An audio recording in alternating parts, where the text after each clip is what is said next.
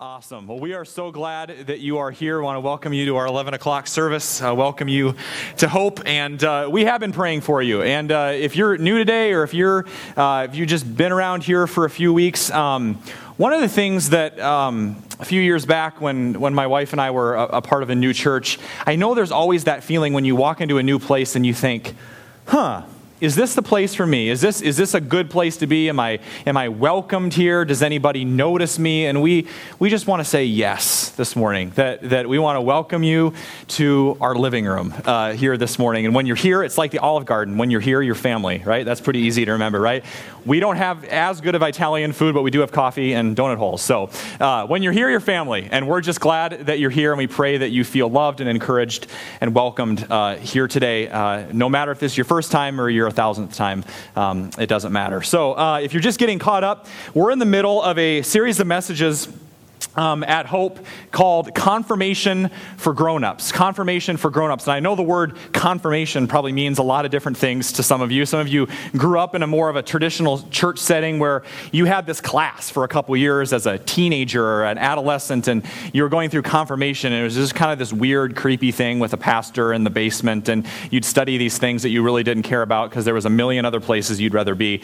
I don't know if that was your experience with confirmation. That was kind of mine for a while, and my dad was the pastor, so you can imagine there were some interesting dinner table conversations. But this idea of confirmation is that we're exploring some of these fundamental truths of the Christian faith. We've talked about the last few weeks the Ten Commandments. We've talked about the Apostles' Creed.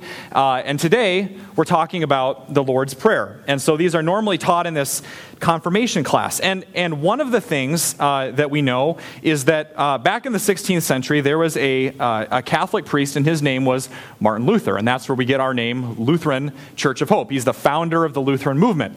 And Luther was trying to find a way to make some of these basics of the faith, these foundational truths of the faith, relevant. First of all, he wanted a way that parents could teach them to their kids. If you're a parent, or if you're thinking about being a parent someday, Luther's heart, and what he believed God's heart, was that the parents are the priests of the home, is that you should be the key people involved in the faith development of your children. And not only that, how do we teach it to people that are not literate in the Bible? How do we teach these truths? And so he wrote this thing called Luther's Small Catechism.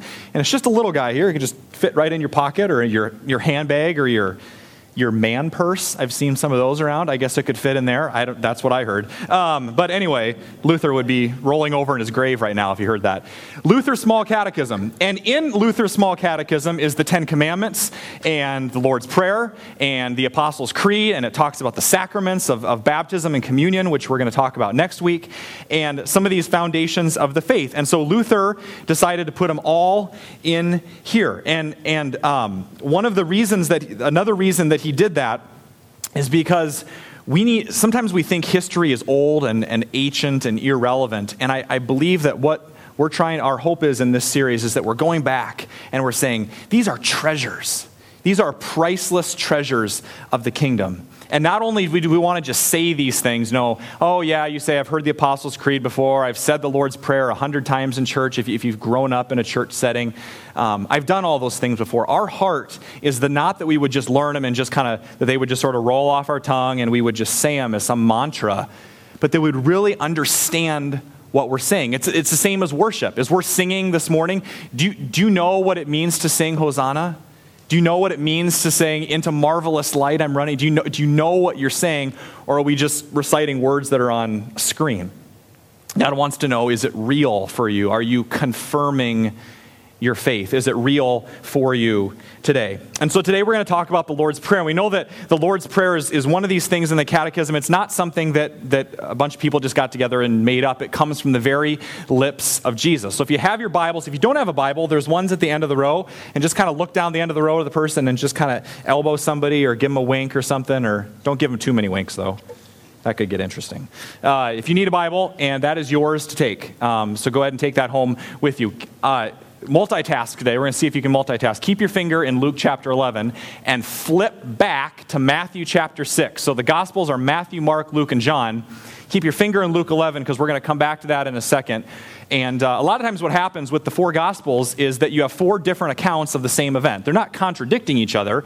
It's just as if an accident happened on the road and there was four people there and they saw it, they're all going to give a little bit different account of what happened. And that's what we have with the Lord's Prayer, is that Luke's version is going to be a little bit different than Matthew's version. So if you've got Matthew 6, we're going to be talking about prayer day, and we're going to look at Matthew's version here for a while. In the spirit of today, because we're talking about prayer, let's just pause in the middle of our busy morning and our busy weeks, and let's talk to our Father. So would you pray with me? God, we open up our hearts to you today. We thank you that you've given us this prayer, not just as words on a page, but realities that we can step into today. We thank you that you are our Father in heaven, that you love us, that you're here for us, that you hear all of our prayers, and that you are close to each one of us. God, just as the disciples came to you and said, Lord, teach us how to pray, I pray that this morning that you would give us a teachable heart, that we would not leave here this morning the same. So that is our prayer, Lord. We ask that you teach us how to pray. And it's in your name that we do pray. Amen.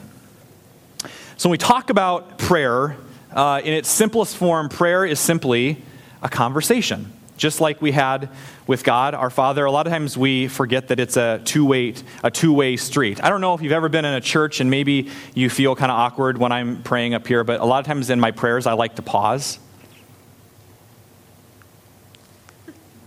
And see, in church, it makes people really feel uncomfortable when there's more than 5 seconds of silence. It just makes people freak out. And maybe you've been in a church where you're praying and the pastor is praying and they're sounding very pastoral and saying something very spiritual sounding, and then they just stop.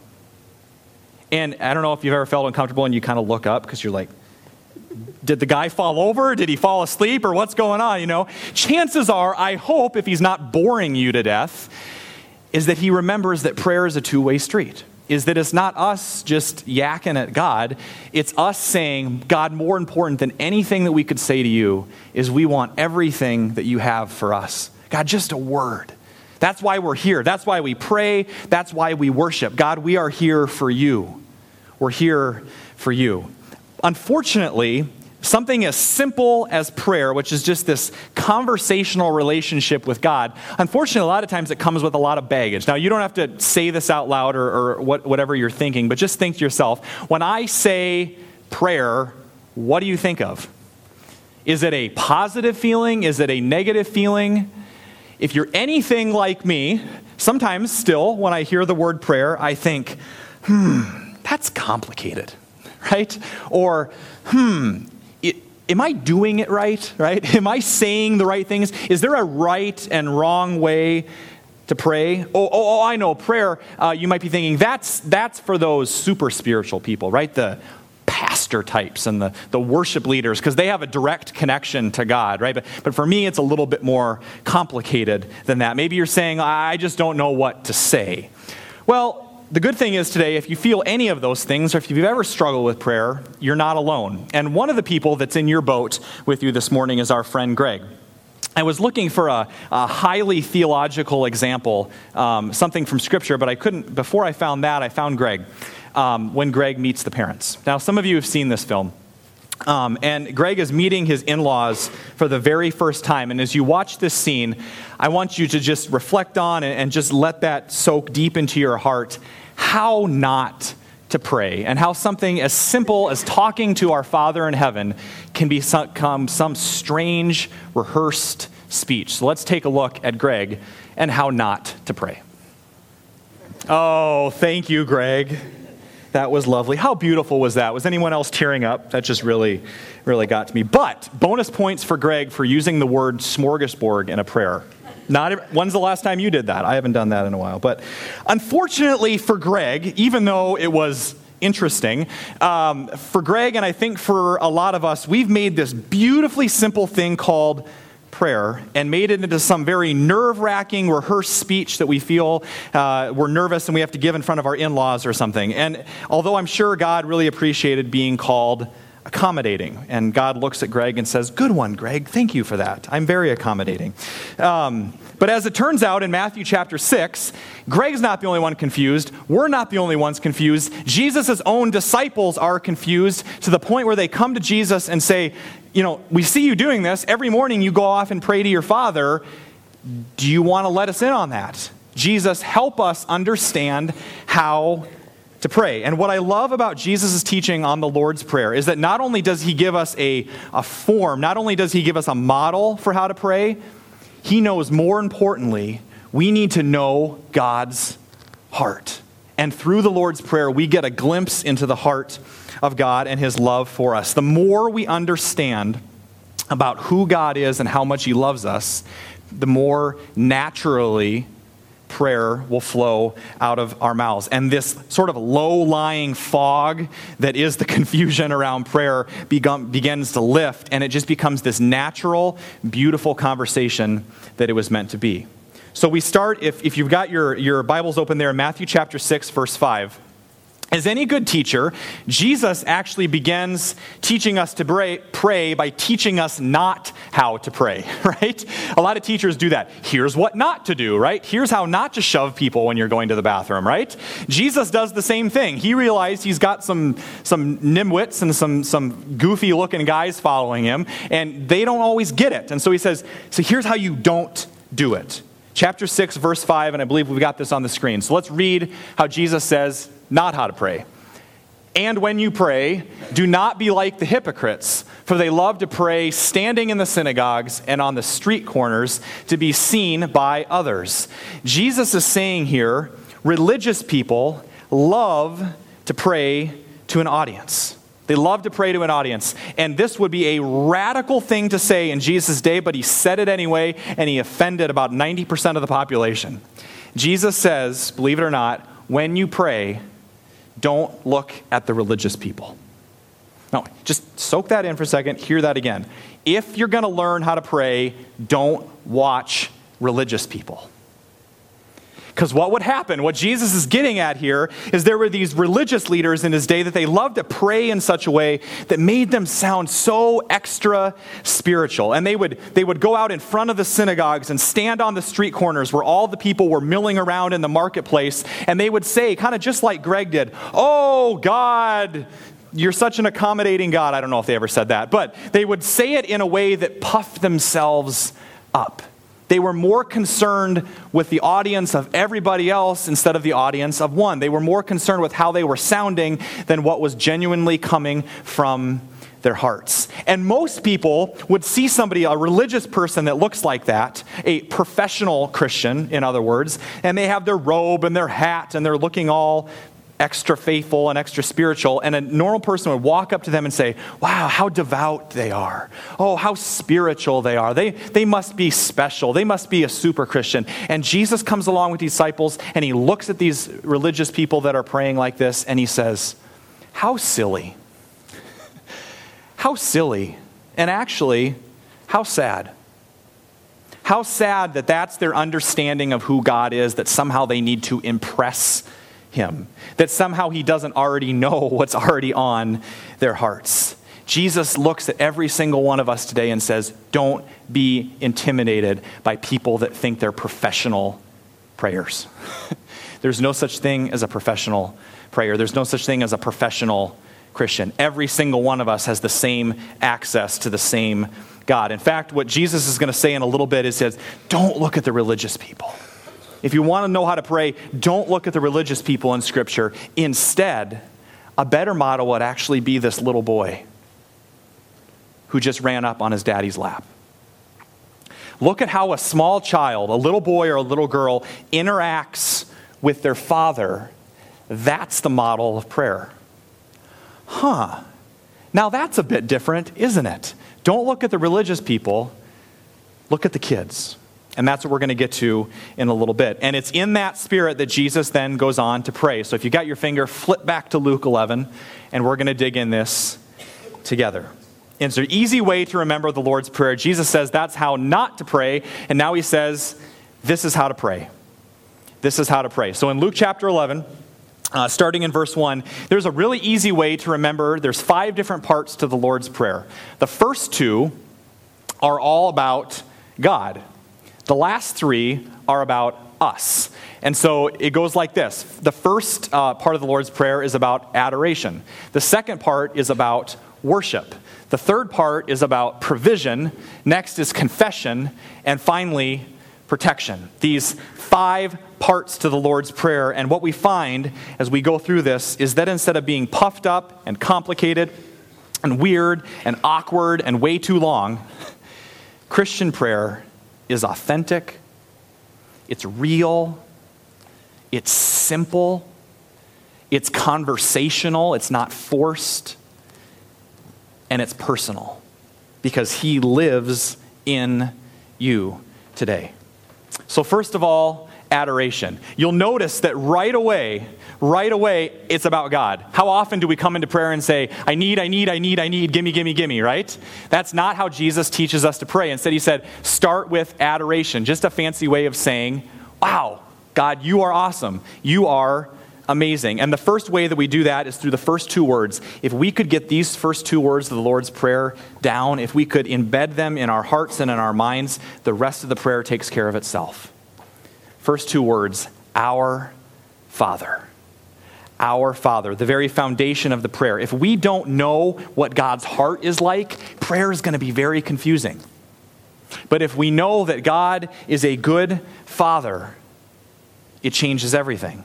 In fact, you'll notice Jesus' model of prayer doesn't begin with you, it starts with Him. Jesus is teaching us that when we come into prayer, there's a certain posture of our hearts. Our posture isn't gimme, it's God, I want whatever you have for me. And just like a good parent, God says, start off the prayer by saying, our Father. God is not a vending machine. I know that's really hard for some of us, and we all struggle like that. Prayer is not something where we send in a prayer and we put it in the slot and out shoots the answer, or give me this and out shoots the provision. That's not how God works. As any good father, it wouldn't be much of a relationship if your teenage son just came up to you and said, hey, can I have $20 for the movie? I got a date tonight. Thanks, bye. Dad, that's all you're good for, right? That wouldn't be a very good relationship with your father. Your dad wants to talk to you as any good father. And that's what Jesus is saying about God. Now, for Jesus to address God as Father in this way was revolutionary at this time. For most Jews, when they would pray to God, they would call Him a Lord, or they would call Him the King, or sometimes they would call Him Father, but it was more of like a Father Abraham sort of thing, like Father Abraham had many sons, right? And we are all God's children. He is our Father, and He is up there in heaven. When Jesus prays to God, when He's here on this earth, instead the word for Father he uses is Abba, which literally means daddy. Our daddy, who art in heaven, changes the entire way that you think about the Lord's Prayer. It's not our Father, who art in heaven. It's Dad. Dad. And I just want to take a second here. A lot of you hear the word, and sometimes as men we hear this word, daddy, right? It's easier for girls to call their dads daddy. I don't know if I ever called my dad daddy. I called him dad. Because for guys, it's like, oh, it's kind of a wimpy thing. And it's going to get all mushy because we're going to talk about daddy. Jesus was the manliest man to ever walk this earth.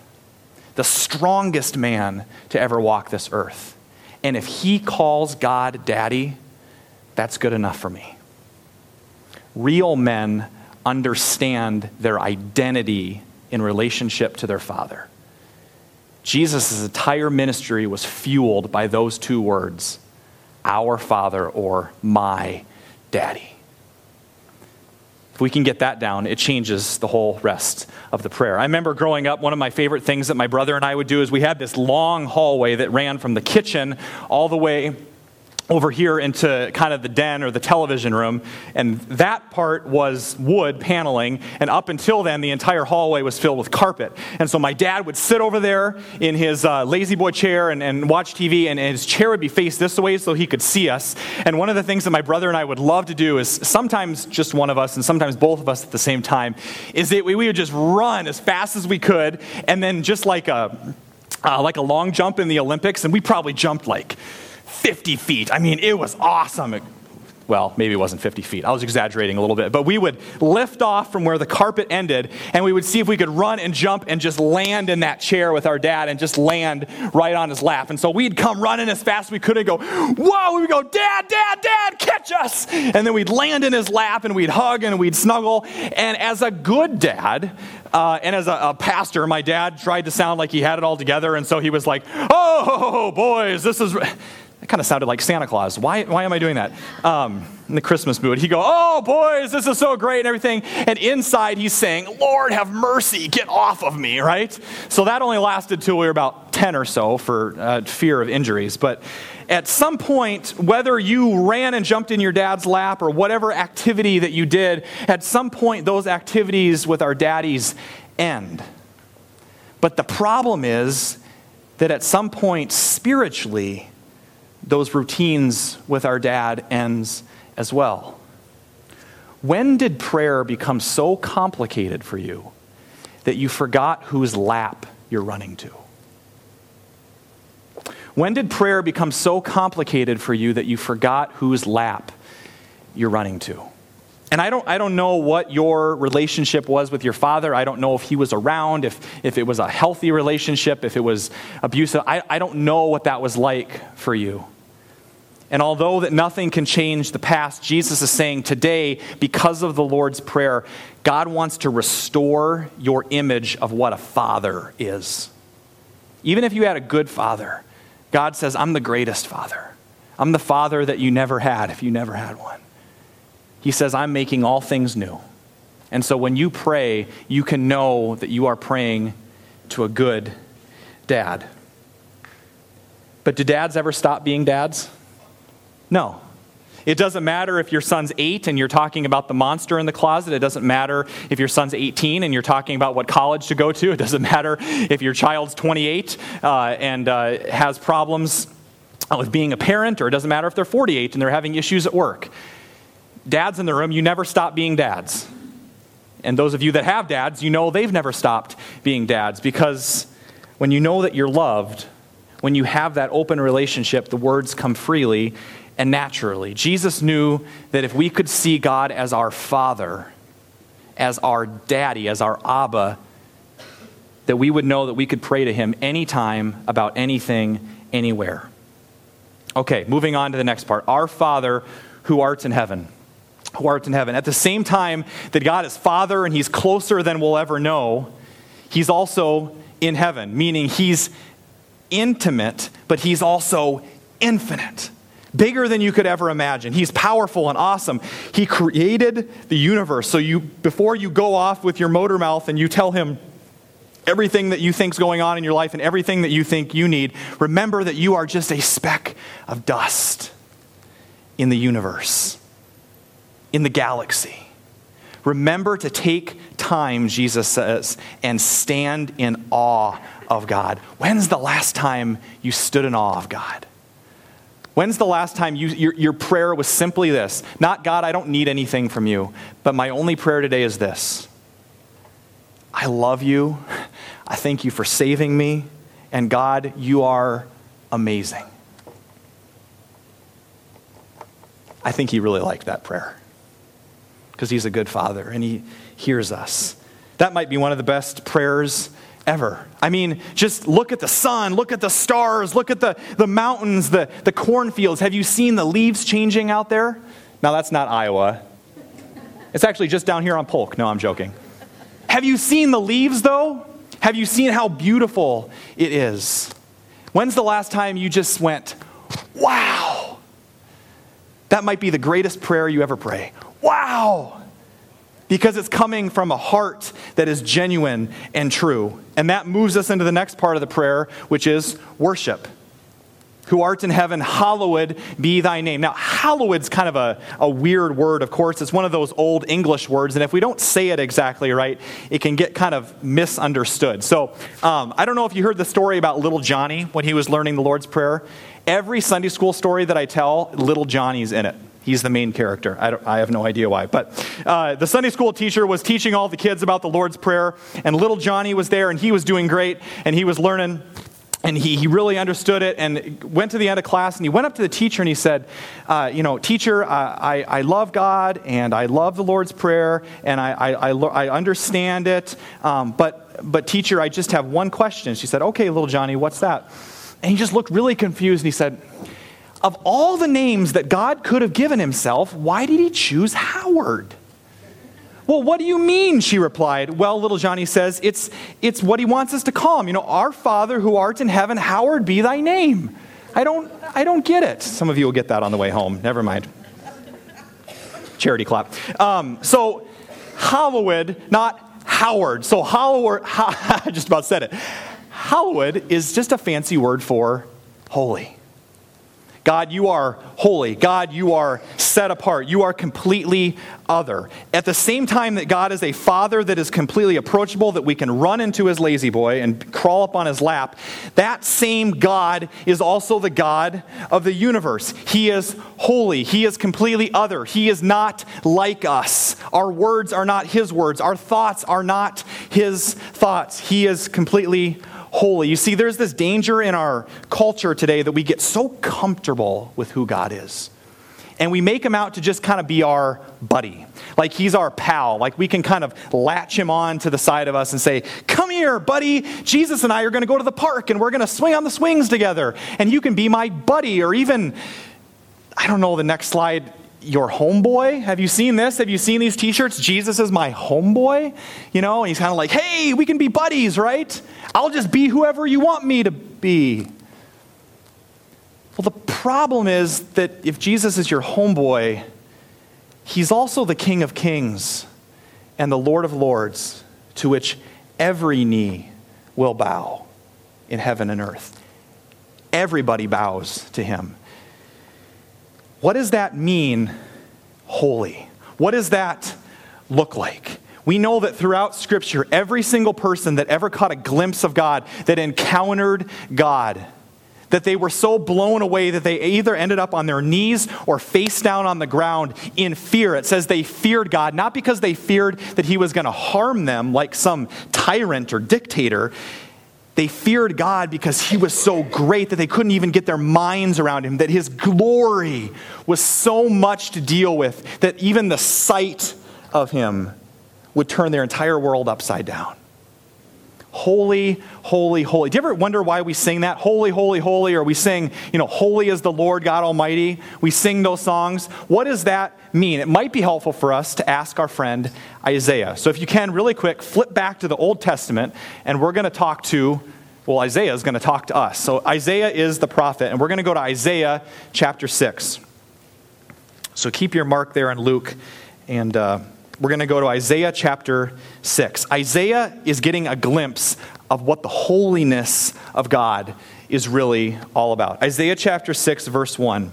And he gets this vision, he gets this dream of encountering God. And it says this: in the year that King Uzziah died, I saw the Lord high and exalted, seated on a throne, and the train of his robe filled the temple. Above him were seraphim, each with 6 wings. With 2 wings they covered with their faces, with 2 they covered their feet, and with 2 they were flying. And they were calling to one another, holy, holy is the Lord God Almighty. The whole earth is full of his glory. We've sang that before, right? At the sound of their voices, the doorposts and the threshold shook of the temple, and it was filled with smoke. Woe to me, I cried, for I am ruined. Isaiah says, for I am a man of unclean lips, and I live among a people of unclean lips. For my eyes have seen the King, the Lord Almighty. Do you think that Isaiah would say that Jesus is his homeboy? Maybe not.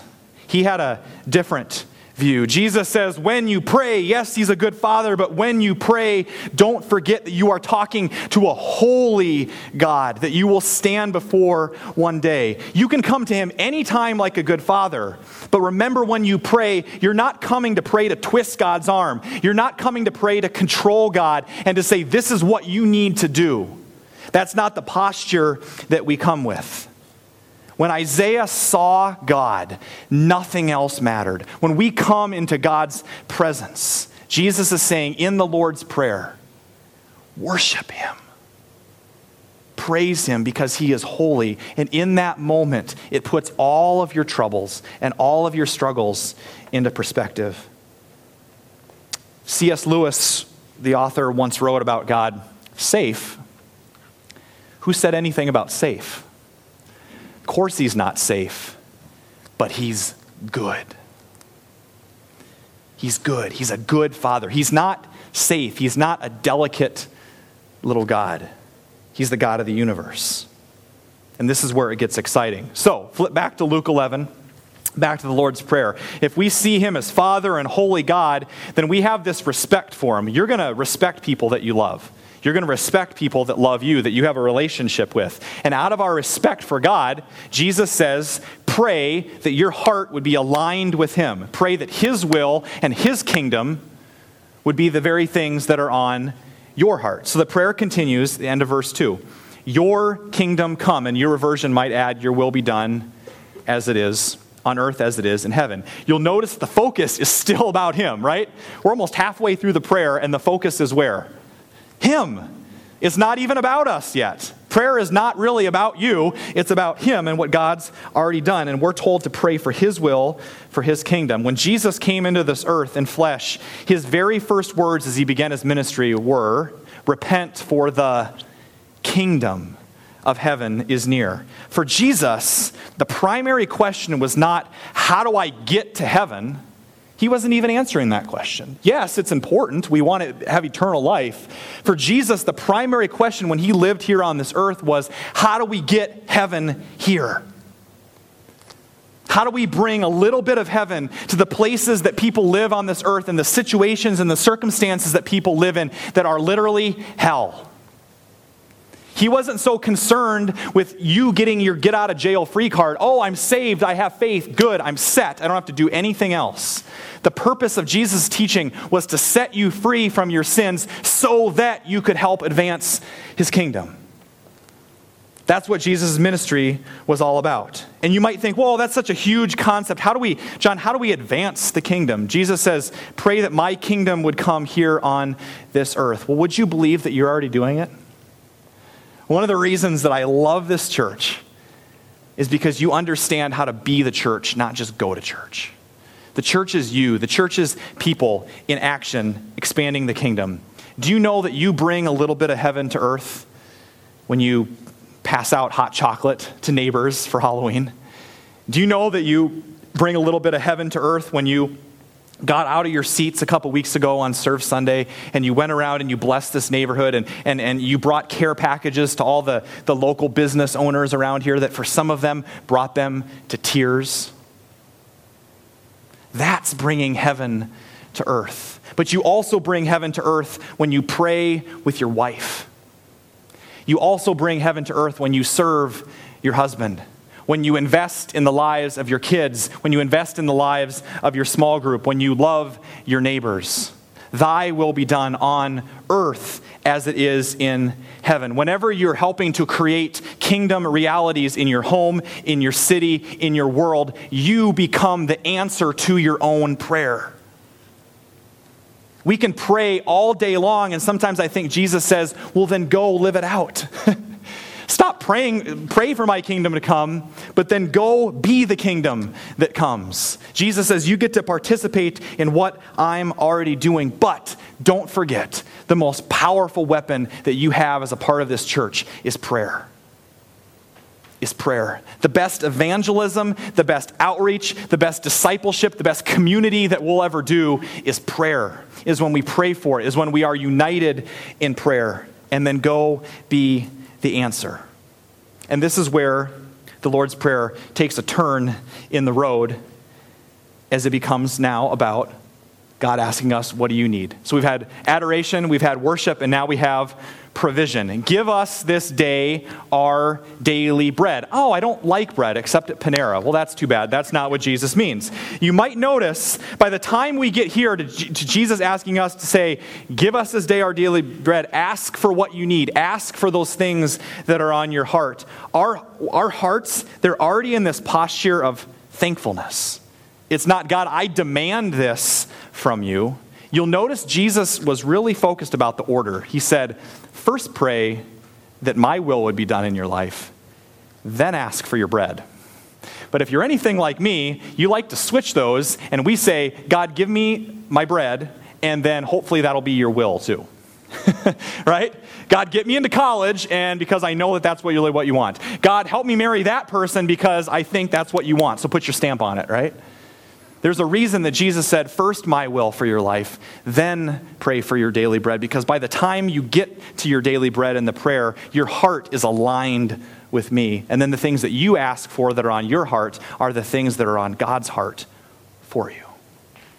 And that's when it gets really fun. But nevertheless, God is a good and loving Father. He wants to care for us. And the same God that knows how many grains of sand are on the beach knows exactly what's going on in your life today. You might think, oh, he doesn't really understand. He doesn't really know. And that was Jesus' problem with the religious people, as they would blabber on and on and on and on about all these things. It would be like a little boy coming up to his father and say, I need a peanut butter and jelly sandwich at lunchtime. I need a peanut butter and jelly sandwich at lunchtime. I need a peanut butter and jelly sandwich at lunchtime. And the father's just saying, yeah, I heard you the first time, right? I know what you need. You don't have to go on and on and on about it. The religious people had this view that somehow they needed to notify God of things as if he didn't already know, right? And it's not like God's up there in heaven saying, oh man, thank you so much for telling me. I had no idea that you were unemployed. Thank you for the notification. You know, I'm sorry. God says I must have fallen asleep at the wheel. I had no idea that you were struggling with your health, right? I had no idea that you were homeless. I had no idea that you were struggling in your marriage. That's not the case. God knows exactly what you need. He knows exactly what you're going through today. And he says, pray, pray, pray. Ask, seek, and knock. Don't give up. Because maybe just as important as whatever God provides for you at the end of your journey, just important, if not more, is the process and the maturity and the journey that he wants to take you. Ask, seek, knock. Be persistent in prayer. And then God says, trust me. I'm not just going to provide it right away. But trust me that just as I've been faithful in the past, I will continue to be faithful to you. I'm not going to tell you what's a month down the road. I'm not going to tell you necessarily what's a year down the road. God says, can you trust me today? Can you trust me today? What's the posture of your heart today? Give us this day our daily bread, and forgive us our sins as we forgive those who sin against us. We come to the conclusion of the prayer with confession, and that's the next part of the prayer is confession. Why confession is because you were not meant to carry around the guilt and the shame and the sin and the baggage from your past. You were never meant to carry that. But so many of us walk into worship every single week, and it's amazing that we can't lift our hands because they're so weighted down. If we could look inside some of your hearts, your posture is more like this than like this. You're weighted down by so many things. Do you remember what it was like as a little boy or a little girl and you broke your mom's favorite vase, or you hit a baseball through the window or something like that, and your dad comes to you and he says, little Johnny, okay, here's little Johnny again. Little Johnny, this is your baseball. What happened? I don't know. I don't know anything about it. I don't know. And then your mom comes to you and says, you know, I had this beautiful vase that was sitting on the table there, and now it's smashed into 1,000 pieces. And I actually have your DNA on it. I don't know anything about it. Must have been my brother. I don't know anything about it, right? And that's fun for a while. But every single one of us has a baseball through the window moment. Every single one of us has a vase crashing moment. And we start to carry those things with us for months and years, and for some of you, decades. confess your sins, Jesus says, let it go. Give it to me. Lay it down at the foot of the cross. We've all been in that place. And remember the peace that you felt when you finally fessed up, when you finally said, yeah, it was me, Dad. I'm so sorry. I broke the window. I'll pay it back. I'll help you fix it. And he says, it doesn't matter. As any good father, God says, what baseball? I've already forgiven you. So come on up and hop in my lap and let's talk about it. That's the kind of father that you have. You don't need to be afraid of him. His lap is the very place that you should be when you feel overwhelmed.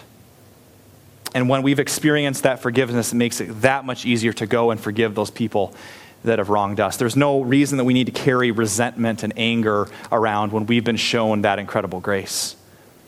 So confession and finally protection. And lead us not into temptation, but deliver us from evil. Satan is real. Sin is real. Evil is real. And we all feel that every single day. The world is full of temptation. The world is full of places in our lives that distract us from the path that God wants us to go on, from the boundaries that he sets up for us. When's the last time you prayed to God in advance for something?